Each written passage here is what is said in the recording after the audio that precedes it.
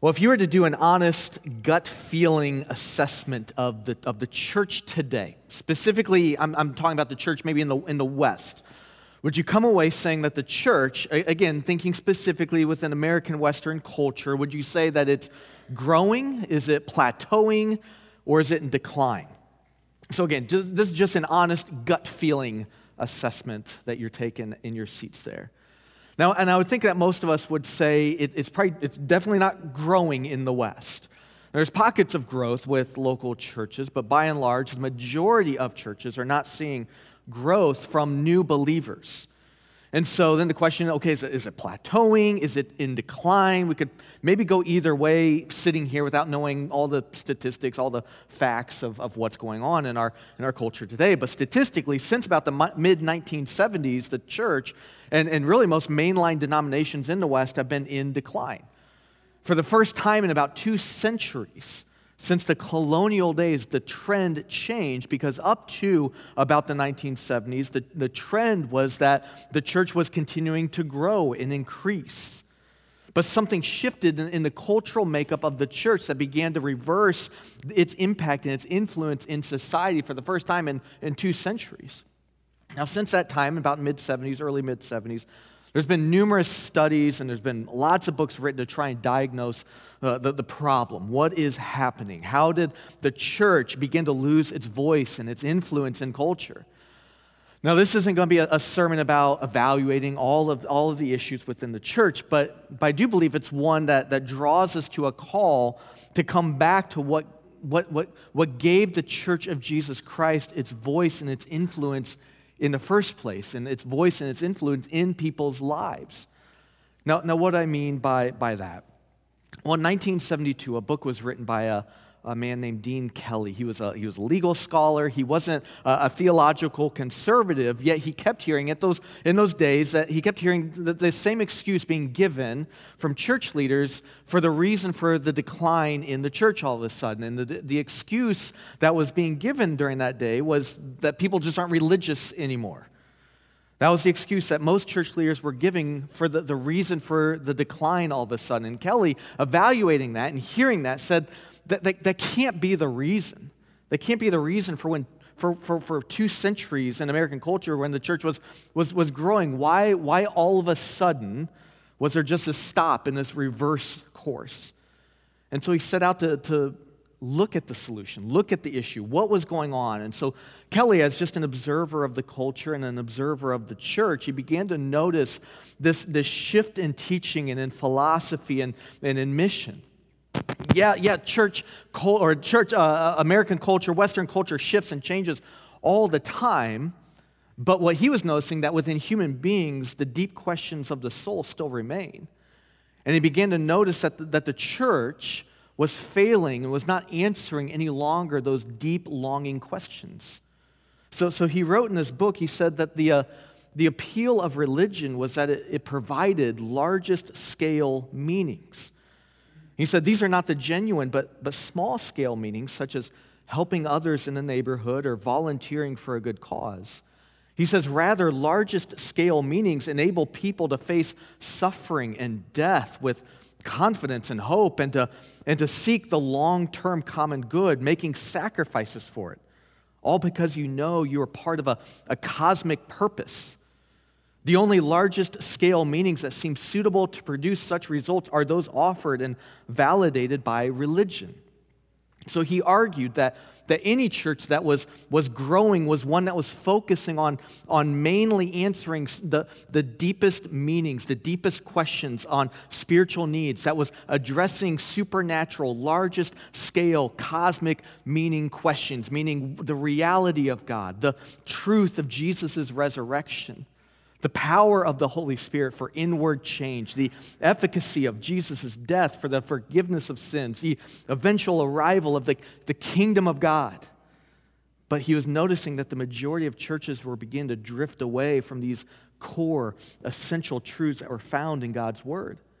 Churches either began to adapt to modern secular thought, whereas they began to look more and more like the world around them and the culture around them, rather than looking like an outpost of the kingdom of God. Or, on the other side of the pendulum, churches began to only focus on peripheral issues, secondary issues, non-primary issues. And so the preaching and teaching in those churches was not centered on the gospel and the hope that's found in Jesus Christ as the hope for all of humanity. It wasn't focused on answering deep questions of the soul, but became more moralistic in their practice. Meaning that some of these churches were saying that if you're a Christian, you're gonna look a certain way, dress a certain way, behave a certain way, and the list went on, and churches began to drift in that day into either liberalism or moralism or legalism. Many liberal churches rejected the supernatural, and so these churches were denying the power of God, the Spirit's work in the human heart, the deity and the resurrection of Christ, the trustworthiness of the Bible, the sovereignty of God over all of life. Legalistic churches would say they maybe believed those truths, but they often bypassed the teaching of them and assumed the gospel, assumed that people already know those things, and they just went right to teaching moralism that was devoid of the power of God to bring about a new heart and regeneration. So soon afterward, the church, religion became more and more associated with political parties rather than Christ himself. We've probably seen that amped up and put into overdrive even within just the last decade or so. Churches today, Christians today, are more identified by which political aisle they fall into rather than living as followers of Jesus and as citizens of heaven, as salt and light in the world. But yet what still remains through all the shifting and changing of cultures are the deep questions of the soul that we have as just human beings. Is there a creator God that I'm accountable to? What's the purpose and meaning of my life? How do I handle suffering? How do I handle death and destruction?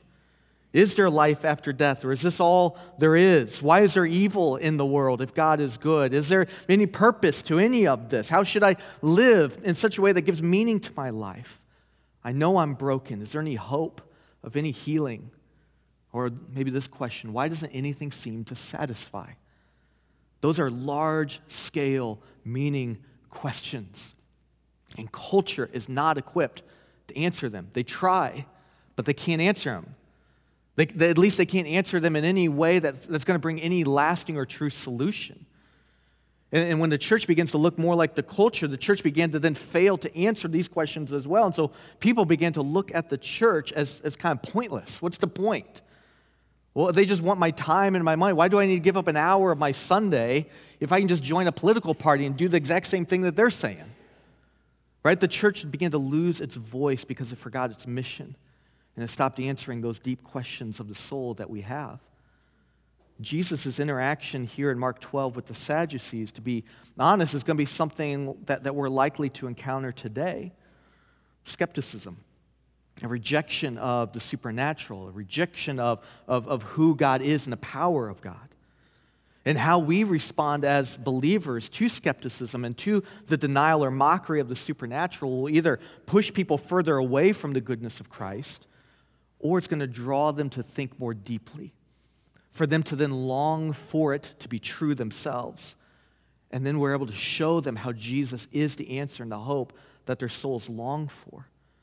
You see, I think over the years, the church, because of the decline of moralism within our culture, which we clearly see, and the decay in our culture of God's good design for human beings, we've become better debaters.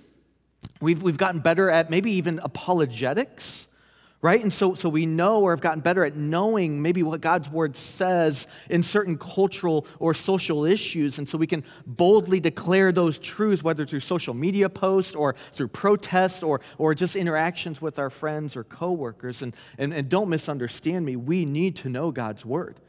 We need to be students of it. We need to know what is truth in the midst of a world that truth is just relative. It's all over the map. We need to know what truth is, and we need to be shaped by it and led by it. We need to know, as the church, as believers, we need to know doctrine.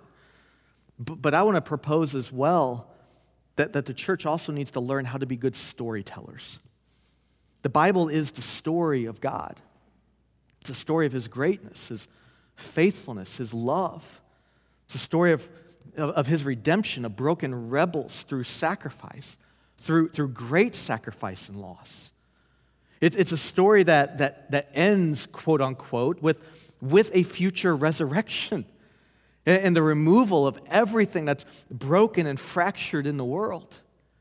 It's a story that sees the death of death. It's a story of a future hope where those who trust in Christ through faith alone will live in perfect joy and peace and harmony forever and ever with Him, with their Creator. And so what I mean by becoming better storytellers is that we want to share the hope of Christ, the hope of redemption, the hope of this future resurrection with those who disbelieve in such a way that though they may reject it, though they may deny it, though they can't reconcile with it, they're going to wish and long that it's true what we say. And then we can come in and we can show them how Jesus is the answer to what their souls long for. It was Blaise Pascal who centuries ago said this. He said, men despise religion. They hate it and are afraid it might be true. To cure that, we have to begin by showing that religion is not contrary to reason, that it is worthy of reverence and should be given respect. Next, it should be made lovable, should make them wish it were true, then show that it is indeed true. Don't our hearts here long for an ache for meaning and for redemption and for healing and for hope and eternal life? Is that not what has gathered us as the church today to gather together to sing and to worship as we sing these songs of truth? Do our hearts like stir with affection because we've seen this and we've experienced this truth in Christ alone? See, from this text, we see Jesus answer a deep question of the soul. He's answering the question of eternity. He's answering the question of life after death. It's even a question of belonging and hope. And we see in Jesus' interaction with these Sadducees that those who belong to Jesus will experience a future resurrection from the dead. That those who have faith and faith alone in Christ alone will find one day lasting fulfillment and joy with Christ forever. This is eternal life. The shortened and maybe more memorable way to say it may be this, that because Christ is risen, we will rise. So jumping into the text, we see today here as he's dealing with this religious group, he's dealing now with a new set of religious leaders. This time it's the Sadducees.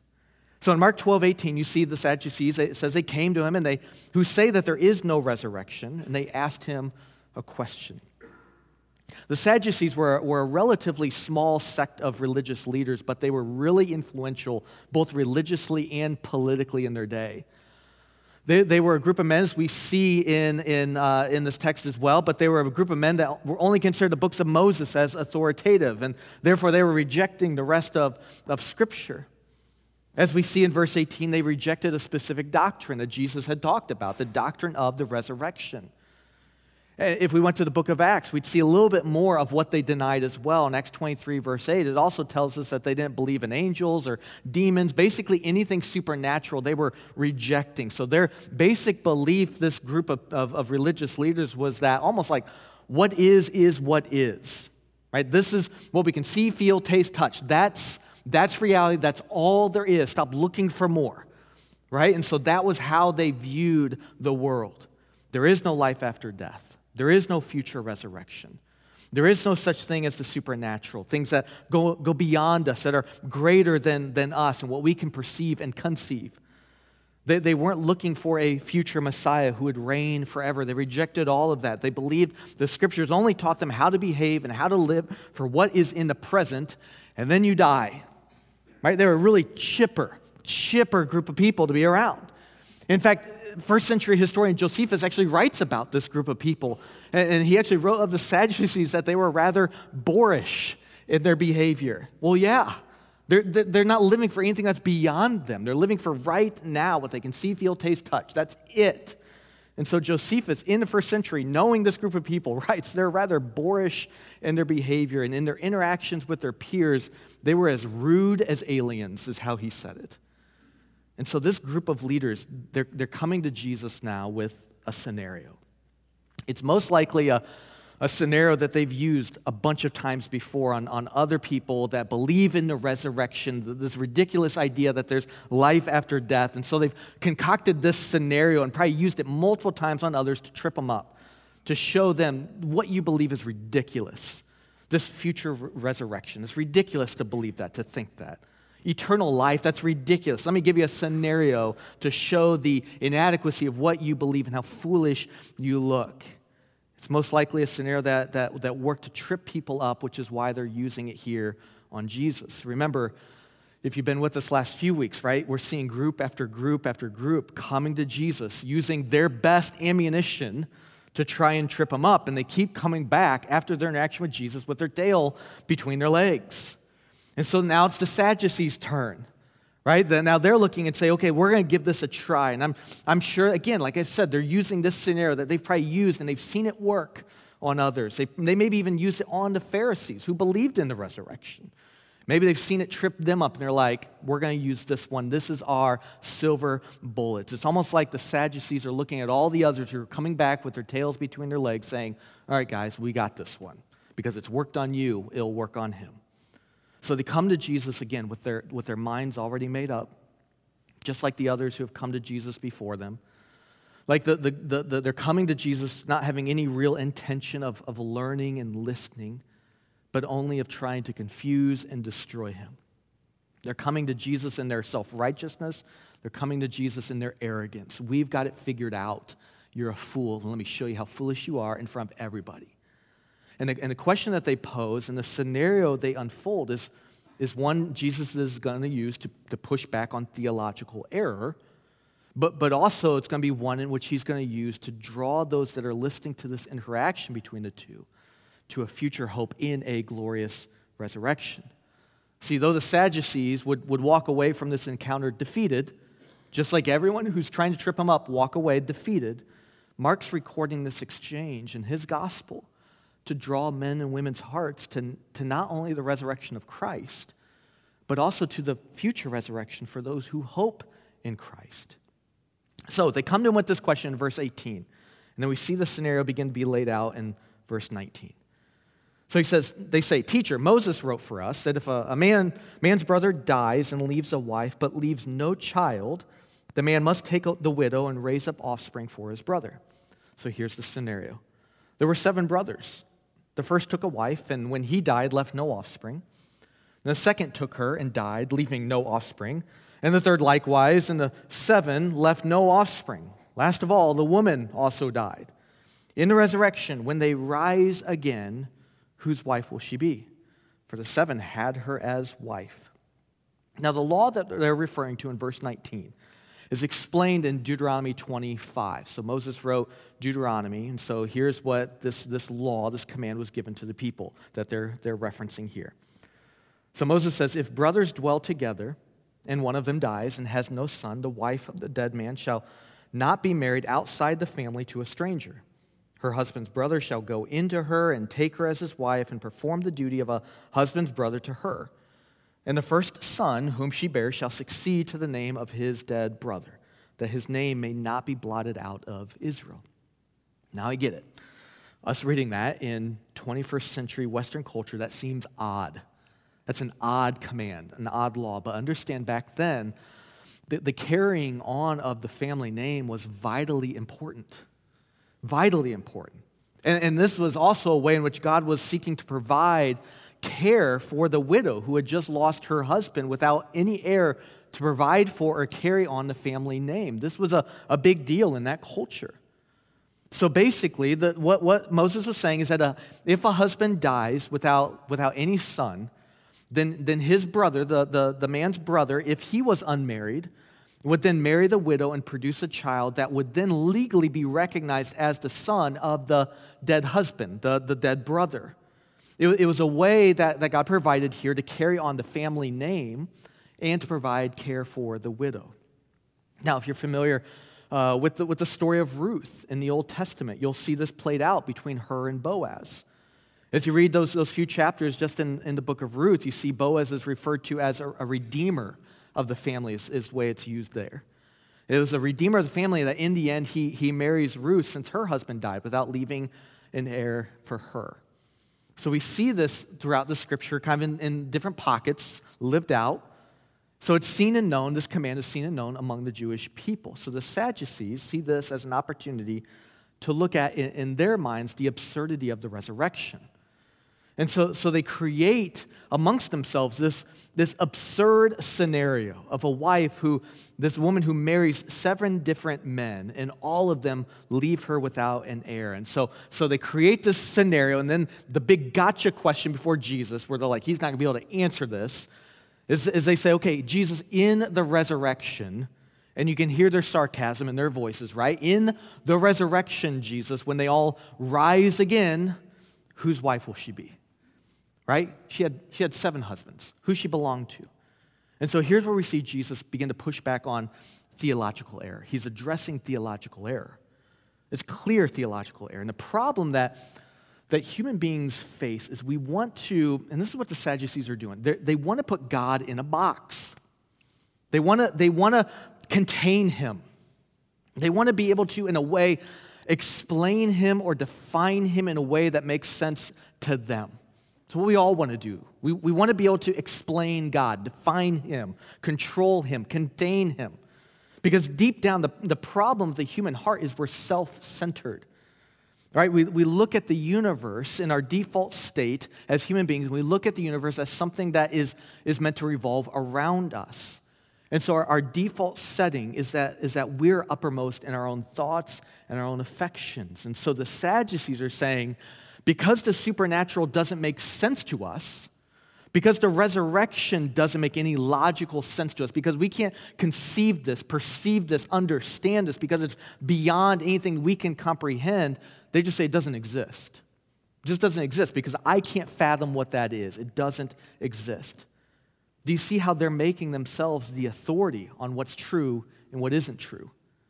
And they're going to read the scriptures then in such a way that's going to make it bend to their will, what they want. So they come to God's word with already this preconceived idea and this preconceived belief. And then they read their belief into the scriptures rather than looking at the scriptures with fresh eyes to see what does it say, and I need to bend to what it says. I need to be shaped by what scripture says. And so Jesus hears this scenario, and what's he say in verse 24? He says, is this not the reason you're wrong? Because you know neither the scriptures nor the power of God? So here's what Jesus said in response. And you know that this statement that he makes to them would have ticked the Sadducees off. Because he's saying the one thing, Sadducees, the one thing that you claim to be experts at, the one thing you've devoted your life toward is the understanding and the study of the scriptures. The one thing you say you know back and forth, front and forward, like it says you don't have a clue. You don't have a clue. What you claim to know best, you know the least. And because you don't know the scriptures, then you don't know who God is, because God's word reveals who God is. Misunderstanding scripture will always lead to misunderstanding God. R.C. Sproul has said once before that everyone is a theologian, meaning everyone has some sort of understanding or belief about who God is. Even the person who says God does not exist is making a theological statement.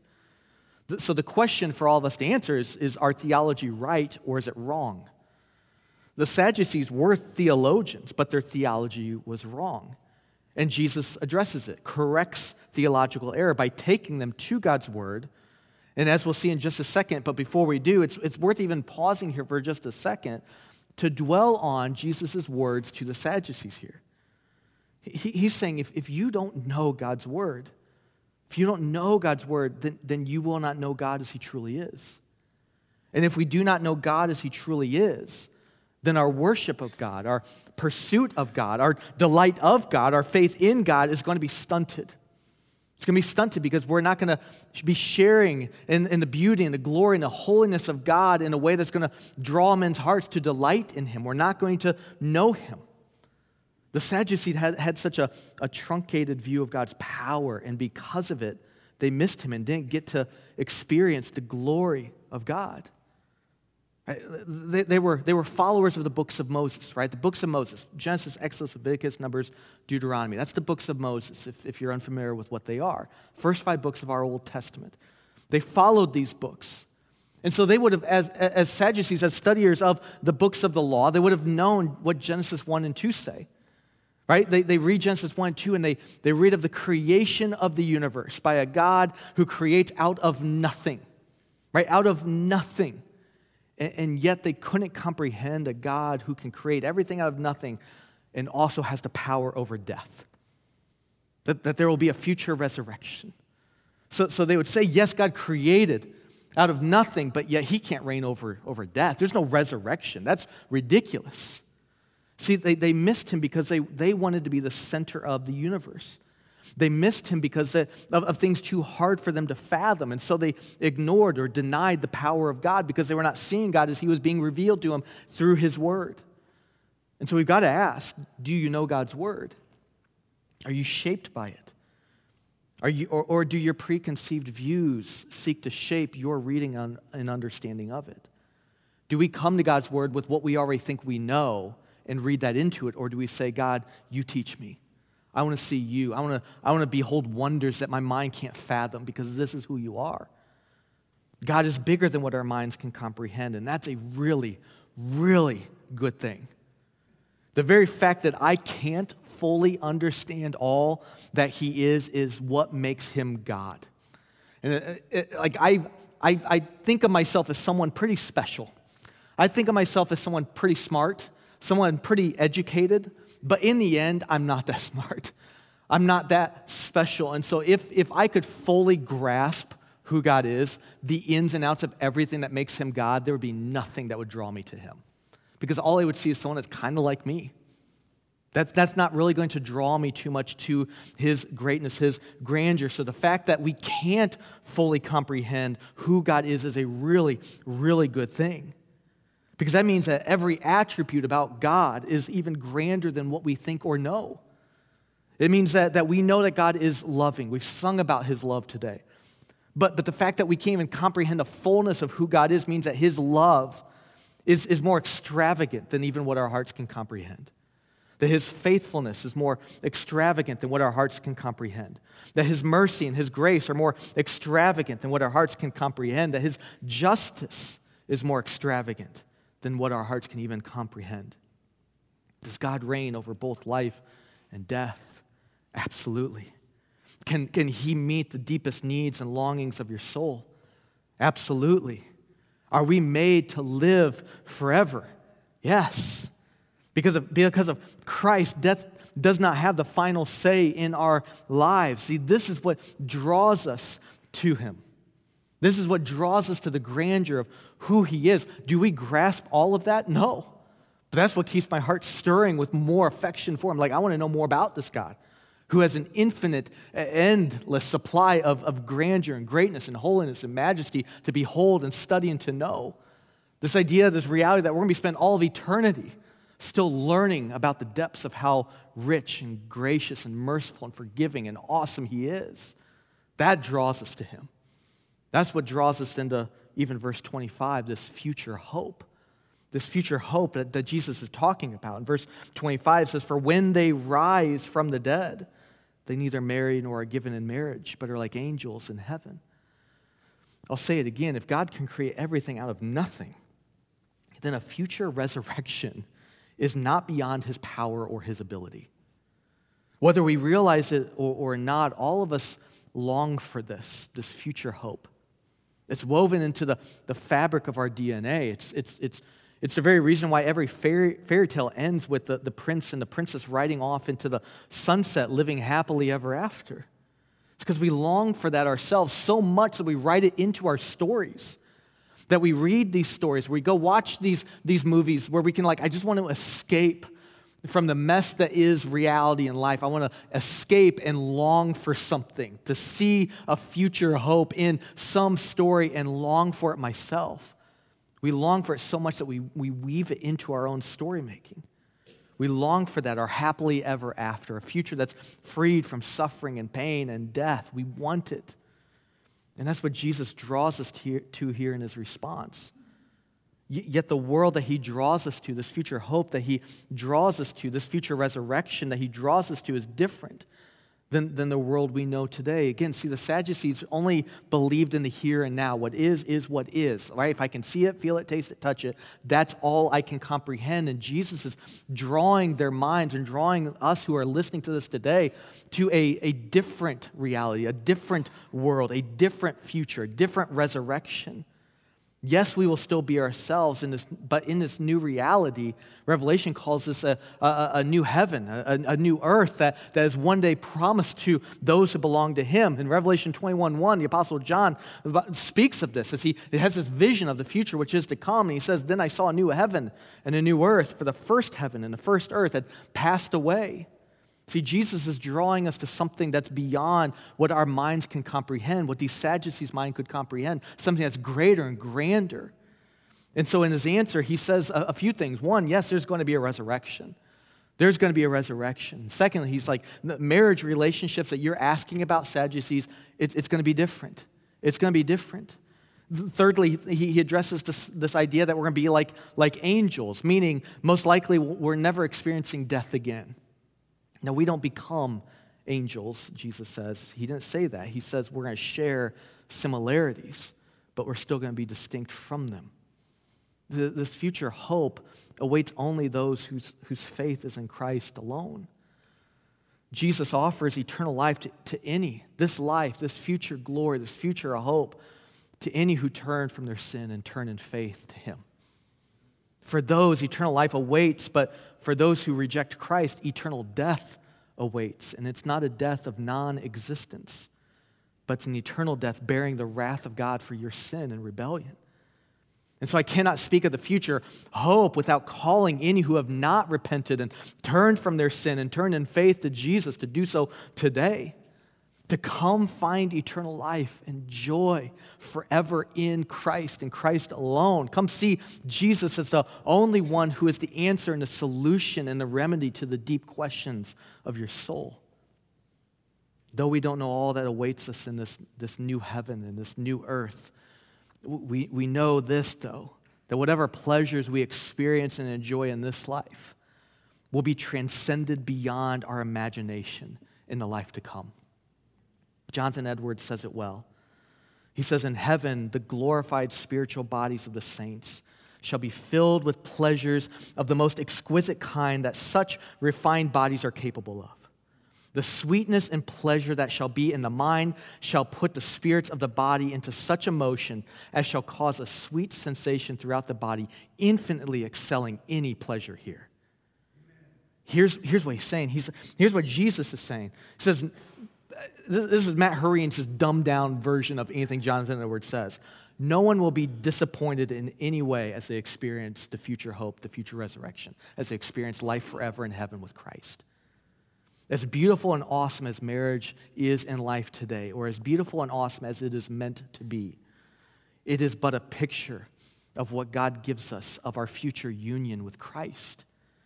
That the church is the bride of Christ. That Jesus is the bridegroom. This is the union we have with Jesus. Husbands and wives will fail each other on this earth. I'm the poster child for the imperfect husband. But what we will experience one day is a perfect marriage with Jesus, who is the perfect husband, and the church, the bride who is completely cleansed of all her flaws. Danny Akin says it this way in regard to this future marriage with Christ and the church. He says, our relationship with Jesus and with all of our brothers and sisters will be so intense and so filled with love and affection that all earthly marital bliss will seem shallow and small in comparison. See, Jesus is saying, Sadducees, you're understanding marriage in an earthly sense. He's saying God gave us marriage to just reflect and be a shadow of that which is to come in this future resurrection, this future hope when the church will be married to Christ, the husband. And so he's trying to draw our hearts and our affections upward beyond to a God who is transcendent, who is beautiful and lovely and glorious. And what's Jesus hang all of this on? Well, he hangs it on divine power. The power of God who reigns over life and death. This reality that God is God of the living, not of the dead. Look at verses 26 and 27. Jesus says, "And as for the dead being raised, have you not read in the book of Moses, in the passage about the bush, how God spoke to him saying, 'I am the God of Abraham and the God of Isaac and the God of Jacob'? He is not God of the dead, but of the living. You are quite wrong." He beats them on their own turf. He says, "Okay, Sadducees, who only follow the books of Moses, let's see what Moses actually wrote." I love that Jesus just, okay, let's go there. Let's go see what the scriptures say. This is pulling back to when Jesus said to them, like, you don't know the scriptures. You spent your life studying the 5 books of Moses, the books of the law, and you don't know what they said. Because here's a clear example that God is God of the living, not the dead, of a text that points to a future life with God forever. So he quotes here Exodus 3 and Moses' experience with God at the burning bush, where God appeared to Moses and revealed his name. And so God gives Moses his name. I am who I am. I am the self-existent one. This is my name. And God says to Moses, I am the God of Abraham and Isaac and of Jacob. So God is speaking here to Moses in Exodus 3 in the present tense regarding 3 individuals, Abraham, Isaac, Jacob, who were physically dead. But God doesn't say to Moses, I was the God of Abraham, Isaac, and Jacob. But he says, I am the God of Abraham, Isaac, and Jacob. I am their God. They are spiritually alive with me right now, Moses. I am their God. I do not lose any who belong to me. Well, hope there is in that reality that God does not lose any who belong to him. That those who belong to God are never lost again. This is the hope in life and death. If we belong to God now through Christ, then we will belong to God for all eternity. And this reality hangs on the divine power of God in Christ, not in us. Tim Keller explains, he says, notice that Jesus does not hang the hope of life after death on the idea of an immortal part of us. Rather, he rests in the commitment of God to us. I am the God of Abraham, Isaac, and Jacob. This is a very powerful argument for life after death. We have a God who cannot, at our death, scrap that which is precious to him. This is God who reigns over life and death. He is the God of the living, not the dead. This is the story we tell. A God who's faithful, who is lovely, who is majestic and holy and filled with grace and mercy. A God who redeems and reigns over life and over death itself. A God who one day will put death to death. A God who meets the deep questions of the soul because he's your creator and because he's designed you to find joy and satisfaction and purpose in him, not in his creation. And there's coming a day when the church, when the bride of Christ will be fully united to him, where we will live and experience joy like we've never experienced before. Joy unending, joy that never runs out, but continues to increase and grow and multiply each and every day throughout all of eternity, as best as I can even explain it in my human terms. We share this story of hope. We invite then all others to come find eternal life in a God who is a God of life. This is the invitation. This is the story we must tell. And this is the story we need to remember.